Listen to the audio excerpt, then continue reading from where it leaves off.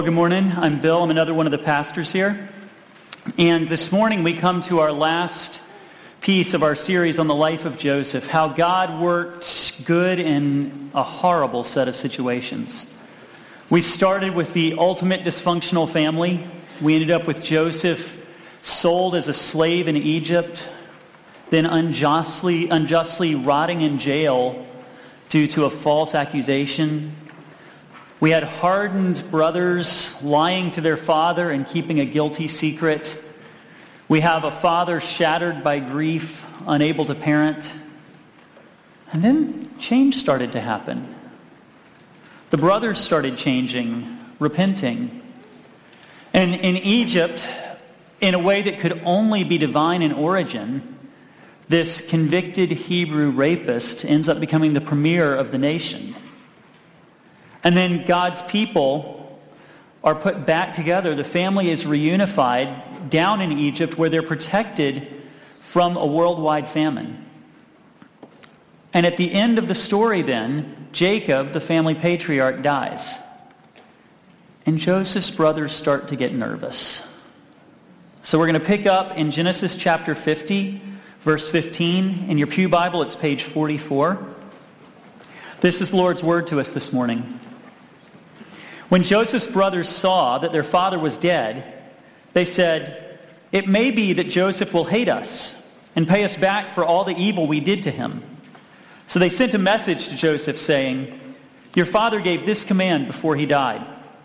Say to Joseph, 'Please forgive the transgression of your brothers and their sin, because they did evil to you.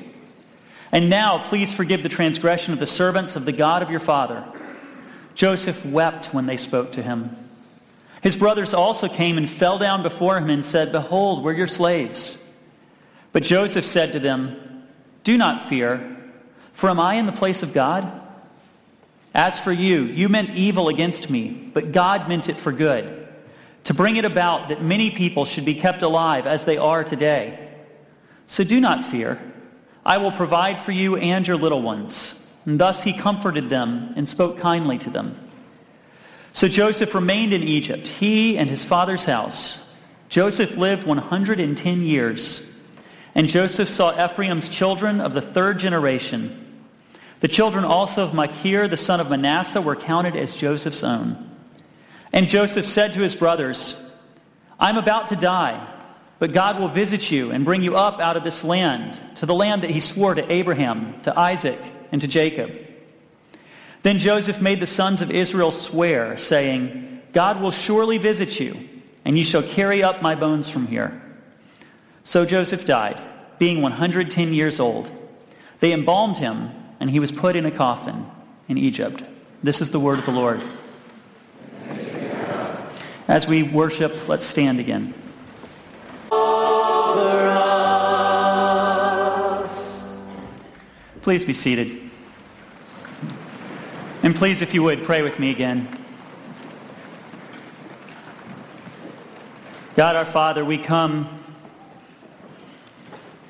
yet again with the same prayer we have prayed in this series, that you would touch us through the story of Joseph's life, through what you have preserved for us in your word, that our look at it this morning would not come back empty, that you would bless us, that we would not leave until you've changed us by your Spirit, that you would bless us, that we would be closer to our Lord Jesus, that we would be living in his forgiveness, extending grace to others. Would you transform every bit of us? Lord, we come this morning and we beg that grace would change everything in us even now. And we pray that you would do that, and we pray it in the holy and wonderful name of Jesus, our Lord and Savior. Amen. So, you know, right, that saying someone is forgiven is a different thing than actually forgiving them. When somebody sins against us, you could say it creates a debt. And we are almost endlessly creative at finding ways to make other people pay down their debt to us. You can just get cold to them. You can make them grovel their way back for your forgiveness. You can eviscerate them publicly. You can turn your friend group against them. You can feel the anger that will well up against them every time you think of them. Even worse, you can just cut them off. It's like you're dead to me. We're endlessly creative at making other people pay down that debt. And have you dealt with someone who says, I forgive you, but then you know they haven't because they're taking it out of your flesh, little piece by little piece by little piece by little piece? Have you had to deal with this? Even worse, have you been that person? In Genesis 50, through Joseph, God gives us a picture of what true forgiveness would look like. And he tells us that we can, and in fact, we must truly forgive from the heart. That we can and we must truly forgive from the heart. And this morning we're going to look at that in just 2 points. Forgiveness. 1, what is it? 2, what makes it possible? What is it? What makes it possible? So to start, what does Genesis tell us about the nature of forgiveness? What is it? Well, the first thing we learn from this passage is we see that forgiveness is not merely an intellectual activity. Now, there's certainly huge and vital intellectual pieces to forgiveness. There are truths that we must say, and we must teach ourselves, and we must live through ourselves. At least in this passage, a couple of them. 1, wrong things have been done to us. And 2, God is still in control. Now, it starts with an honest statement that wrong things have been done to us. Verse 17. Joseph's brothers, concerned now that Jacob's passed from the scene, invent a fiction. They pretend that Dad told them to say something to Joseph. And they send this message. Now, most lies work best when there's an element of truth.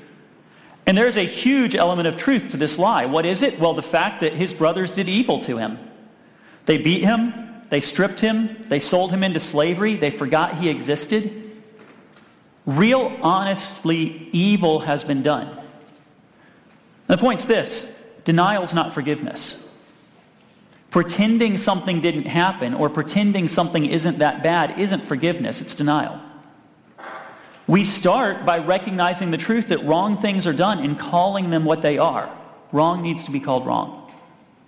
But we pair that immediately with the second truth. It's been the point of the whole 8-week sermon series, verse 20, that God is still working for good, that God is in control, that no matter what other people have meant, God is actually still fully in control. The Bible gives you this earth-shattering verse, in fact, that even what people mean for evil, and even what actually is evil, God is still in some way going to use it for our good. And that's quite a thing to get a handle on. That's why in 8 weeks we still haven't begun to. In that context, though, we realize that forgiveness begins with intellectual truths, but that's where it begins, not where it ends.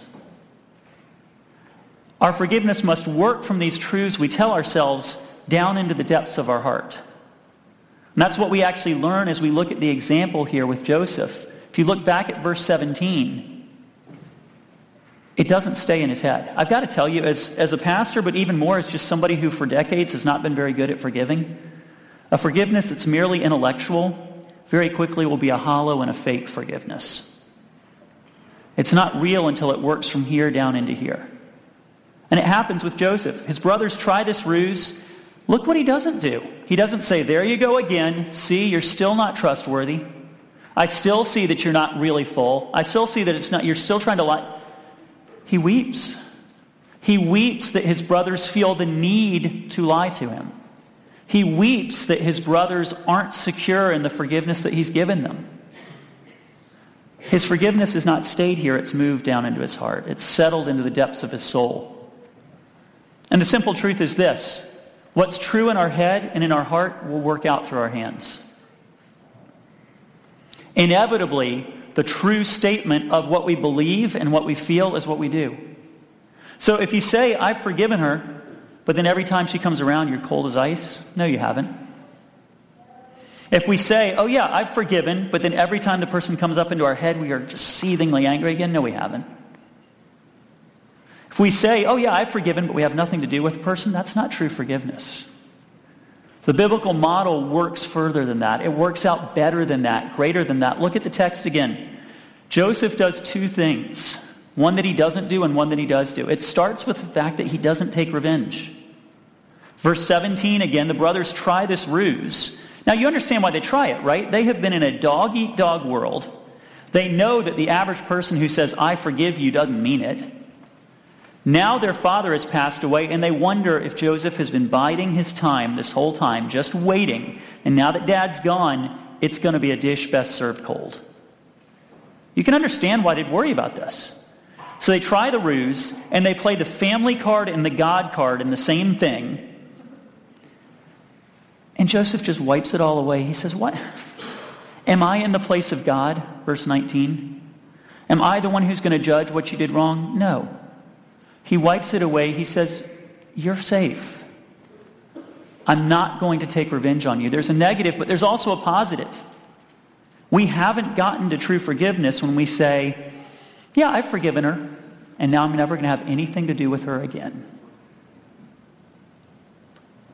The Bible, I dare say, begs more than that. Look at verse 21. Joseph doesn't just say, I won't take revenge. He says, I will care for you.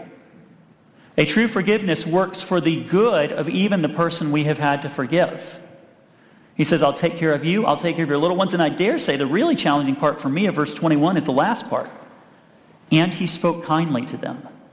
It's a rebuilding of relationship. The model of forgiveness the Bible gives us starts in our head, it works through our heart, and it works out through our hands. It's a full forgiveness. Now, in Matthew chapter 18, verse 21, Peter rolls in to talk to Jesus. And Peter says, hey, Jesus, how many times do I need to forgive my brother who sins against me? And he thinks he's going to be real magnanimous. So he goes, 7 times? And Jesus replies and says, no, Peter, not 7.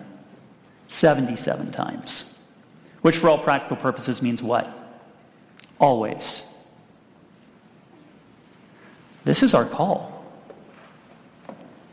But Bill, you don't know what she's done to me. Bill, you don't know what it was like to grow up with them as parents. But Bill, you don't know what he's like. You know what? Maybe I do, maybe I don't. It depends. And the biblical call is not, hear this carefully, to stay in an unsafe situation. But the biblical call is that we must forgive. Full stop. It's interesting, a very famous section about this, Corrie ten Boom wrote. She spoke here many years back. But she wrote about the process of learning this herself. Now, if you don't know the backstory, Corrie ten Boom and her family hid Jews during World War II in Holland.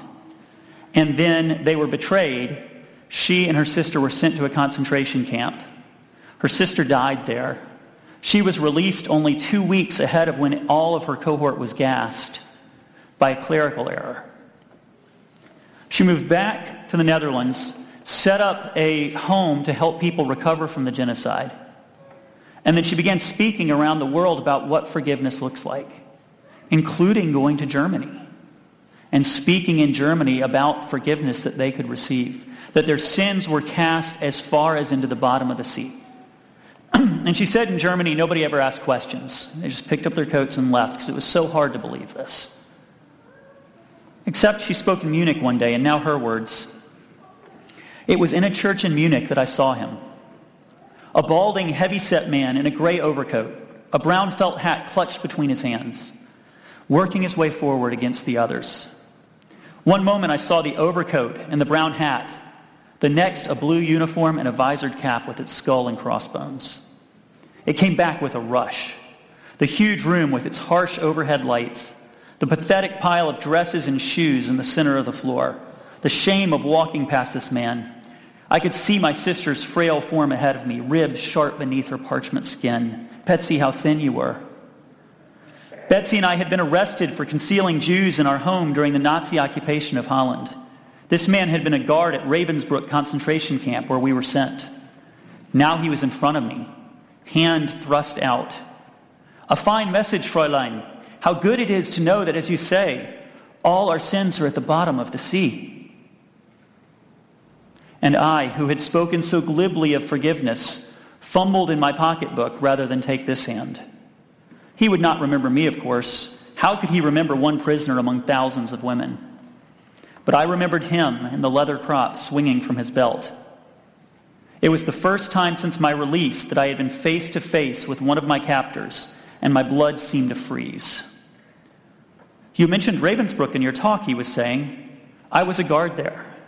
No, he did not remember me. But since that time, he went on, I have become a Christian. I know that God has forgiven me the cruel things I did there, but I would love to have it heard from your lips as well, Fräulein. Again the hand came out. Will you forgive me? And I stood there. I, who sins every day, had to be forgiven and could not. Betsy had died in that place. Could he erase her slow, terrible death simply for the asking? It could not have been many seconds that he stood there, hand held out, but to me it seemed hours as I wrestled with the most difficult thing I had ever had to do. For I had to do it. I knew that. I knew it not only as a commandment of God, but as a daily experience. Since the end of the war, I had had a home in Holland for victims of Nazi brutality. Those who were able to forgive their former enemies were also able to return to the outside world and to rebuild their lives, no matter what the physical scars. Those who nursed their bitterness remained invalids. It was as simple and as horrible as that. And still I stood there with the coldness clutching my heart. But forgiveness is not an emotion. I knew that too. Forgiveness is an act of the will, and the will can function regardless of the temperature of the heart. Jesus, help me, I prayed silently. I can lift my hand. I can do that much. You supply the feeling. So woodenly, mechanically, I thrust my hand into the one stretched out to me. And as I did, an incredible thing took place. The current started in my shoulder, raced down my arm, sprang into our joined hands. And then this healing warmth seemed to flood my whole being, bringing tears to my eyes. I forgive you, brother, I cried, with all my heart. And for a long moment we grasped each other's hands, the former guard and the former prisoner. I had never known God's love so intensely as I did then. Who do you need to forgive? Whether as far back as your childhood or as recent as this morning, and probably both. Who do we need to forgive? Now, I'm not saying it's easy. The biblical example is bracingly hard. Joseph's brothers sold him as a slave. It's not easy. In fact, it's so difficult that Jesus died for it. There was no other way. And it brings us to the second question. What is it? What could make it possible? How could we? What would make forgiveness possible? Well, three things from this passage. First, verse 20, seeing God's hand. You know, the whole point of the series has been that life looks like it goes this way and that way and this way and that way. It has twists, it has turns, it has hairpins. It seems to have U-turns and backtracks. My life feels often like the flight of a butterfly. And you think, is God in control of this? And the Bible dogmatically and deeply asserts, yes. He's in control of it. Even the hard parts, even the bad parts, even the evil parts.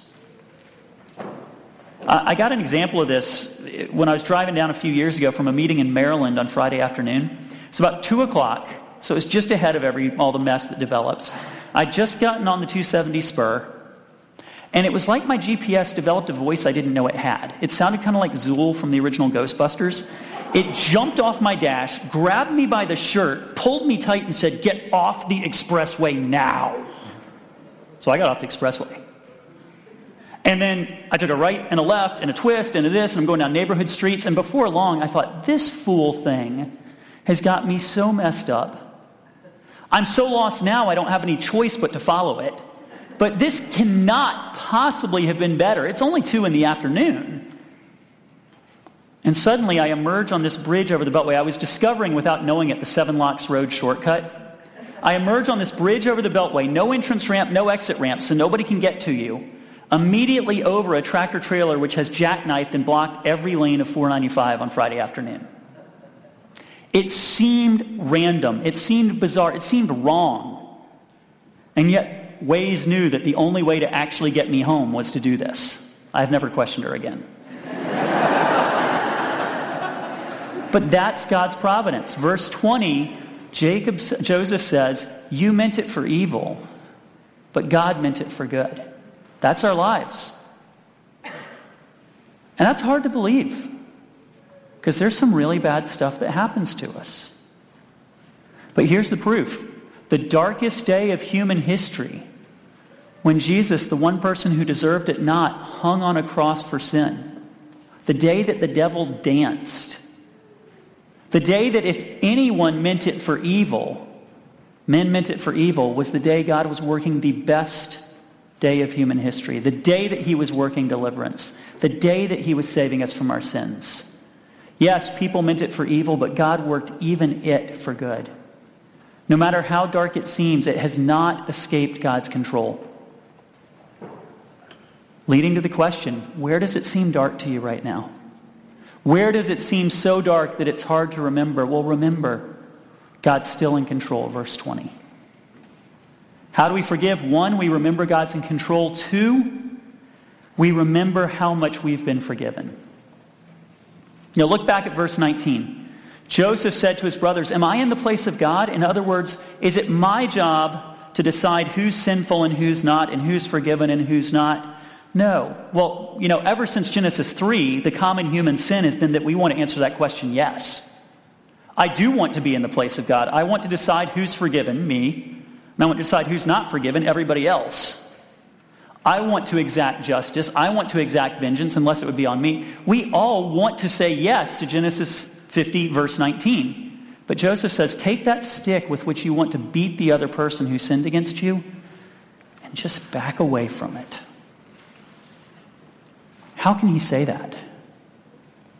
How could he begin to do that? Because he was looking at what would happen after he died. This explains the curious last 3 verses of the passage. Joseph says, hey, I'm about to die, and when I die, do not bury my bones here in Egypt. Doesn't that seem a little odd? Why does he care? He's dead. He's not paying attention. Why is he so insistent?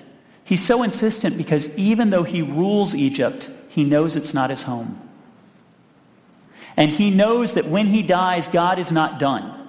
That God will do more. He knows that God will come back. God will visit his people. He will bring them out of slavery in Egypt and take them up to the promised land that he's promised to Abraham, Isaac, and Jacob. And when that happens, he wants to be part of it. He knows that his death isn't the end of the story. And you and I on this side of the cross know that in spades. We know that when we die, it is not the end of the story. That our bones, just like Joseph's, will rise. And they will rise to meet Jesus, whose bones have risen, because that dank, dark tomb is empty. And when we rise to meet Jesus, he will look at us and say, you are forgiven, my daughter. You are forgiven, my son, because I paid for your sin. Christ is the one person who could actually look at verse 19 and say, yes, he is in the place of God because he is God. And the one person who could judge our sin says, I have wiped it away. I've thrown it into the depths of the sea. It's as far as the east is from the west. You are forgiven. And if he says that to us, we can say that to others. My first summer job ever was cooking cheesesteaks at a cheesesteak place in Atlanta, Georgia. My co-cook, a guy named James, who was on my right, was an illiterate black man who took 4 buses to get from South Atlanta to where we worked. And we worked for, I dare say, the most racist human being I've ever been around. It was astounding the stuff he would say about customers to my coworker James. I will not repeat them anywhere, not even just not in here. Stuff that ought not be. And one time, our manager Cliff had just gone off to the bank, and he'd said something even more egregious than normal. And I looked at James, because it was just the 2 of us in the store, and I said, why are you putting up with this? And then I found out, to my amazement, that James had switched jobs from a previous job to follow Cliff to this store. Why? And James looks back at me and says in his broken dialect, he says, well, Bill, Jesus has forgiven me so much, I guess I'm just going to have to forgive Cliff this one. And that's the moment I knew I was in the presence of a spiritual giant. How can we forgive? Because we realize what Christ has done for us. And third thing, and don't miss the third thing, we can forgive because we recognize it's a process. Now that's actually a little hard to see from this passage itself if you just go right in on verse 15 and following. But back up and think about the whole series from Genesis 37 to 50. We see this with Joseph at the end of his time. We don't know exactly how old he was, but he was a teenager when he went to Egypt. He was a slave. In his 20s, he worked in Potiphar's house. He lived in jail for years and years and years. He then was elevated to help prepare for the famine for 7 years. He then has been ruling Egypt for at least 7 and more years under the Pharaoh. You see this picture of Joseph at the end of a process that's been at least decades long. And so it's easy for us to forget this is something that takes time. It is so easy for us to look at the biblical model and say, well, okay, that's easy. It's forgiven. Get over it. Particularly if we have someone we've sinned against, we've apologized. Why can't he just get past it? Why can't she just forgive me? Or sometimes for ourselves, why can't I just get past it? Recognize that it's a long, slow process. This is in fact why also it's a process that we almost never can pull off alone. This is why you need a small group, a community group. This is why there's such value in going and working with a good counselor. This is why you walk the road together. Because forgiveness is rarely easy and it's almost never fast. But it can happen. And it's interesting, I think the most interesting piece of Corrie ten Boom's piece, I read you the famous part. I think the part that's most interesting is the part after the famous part. The part about everyday life. So she goes on, and this is what she says next. And having thus learned to forgive in the hardest of situations, I never again had difficulty in forgiving. I wish I could say it. I wish I could say that merciful and charitable thoughts just naturally flowed from me from then on, but they didn't. If there's one thing I've learned at 80 years of age, it's that I can't store up good feelings and behavior, but only draw them fresh from God each day. Maybe I'm glad it's this way. For every time I go to him, he teaches me something else. I recall the time some 15 years ago when some Christian friends whom I loved and trusted did something which hurt me. You would have thought that, having forgiven the Nazi guard, this would have been child's play. But it wasn't. For weeks I seethed inside. But at last I asked God to again work his miracle in me. And again it happened. First the cold-blooded decision, then the flood of joy and peace. I had forgiven my friends. I was restored to my Father. Except what she writes next is that night she woke up in a fury thinking about it. And the next night she woke up again nursing it. And the night after that, and the night after that, and the night after that. Till finally, 2 weeks later, she confessed this to a Lutheran pastor in her area. And back to her words, up in that church tower, he said, nodding out the window, is a bell which is rung by pulling on a rope. But you know what? After the bell ringer lets go of the rope, the bell keeps on swinging.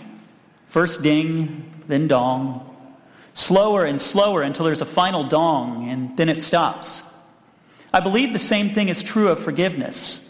When we forgive someone, we take our hand off the rope. But if we've been tugging at our grievances for a long time, we mustn't be surprised if the old angry thoughts keep coming for a while. And they're just the ding-dongs of the old bell slowing down. And so it proved to be.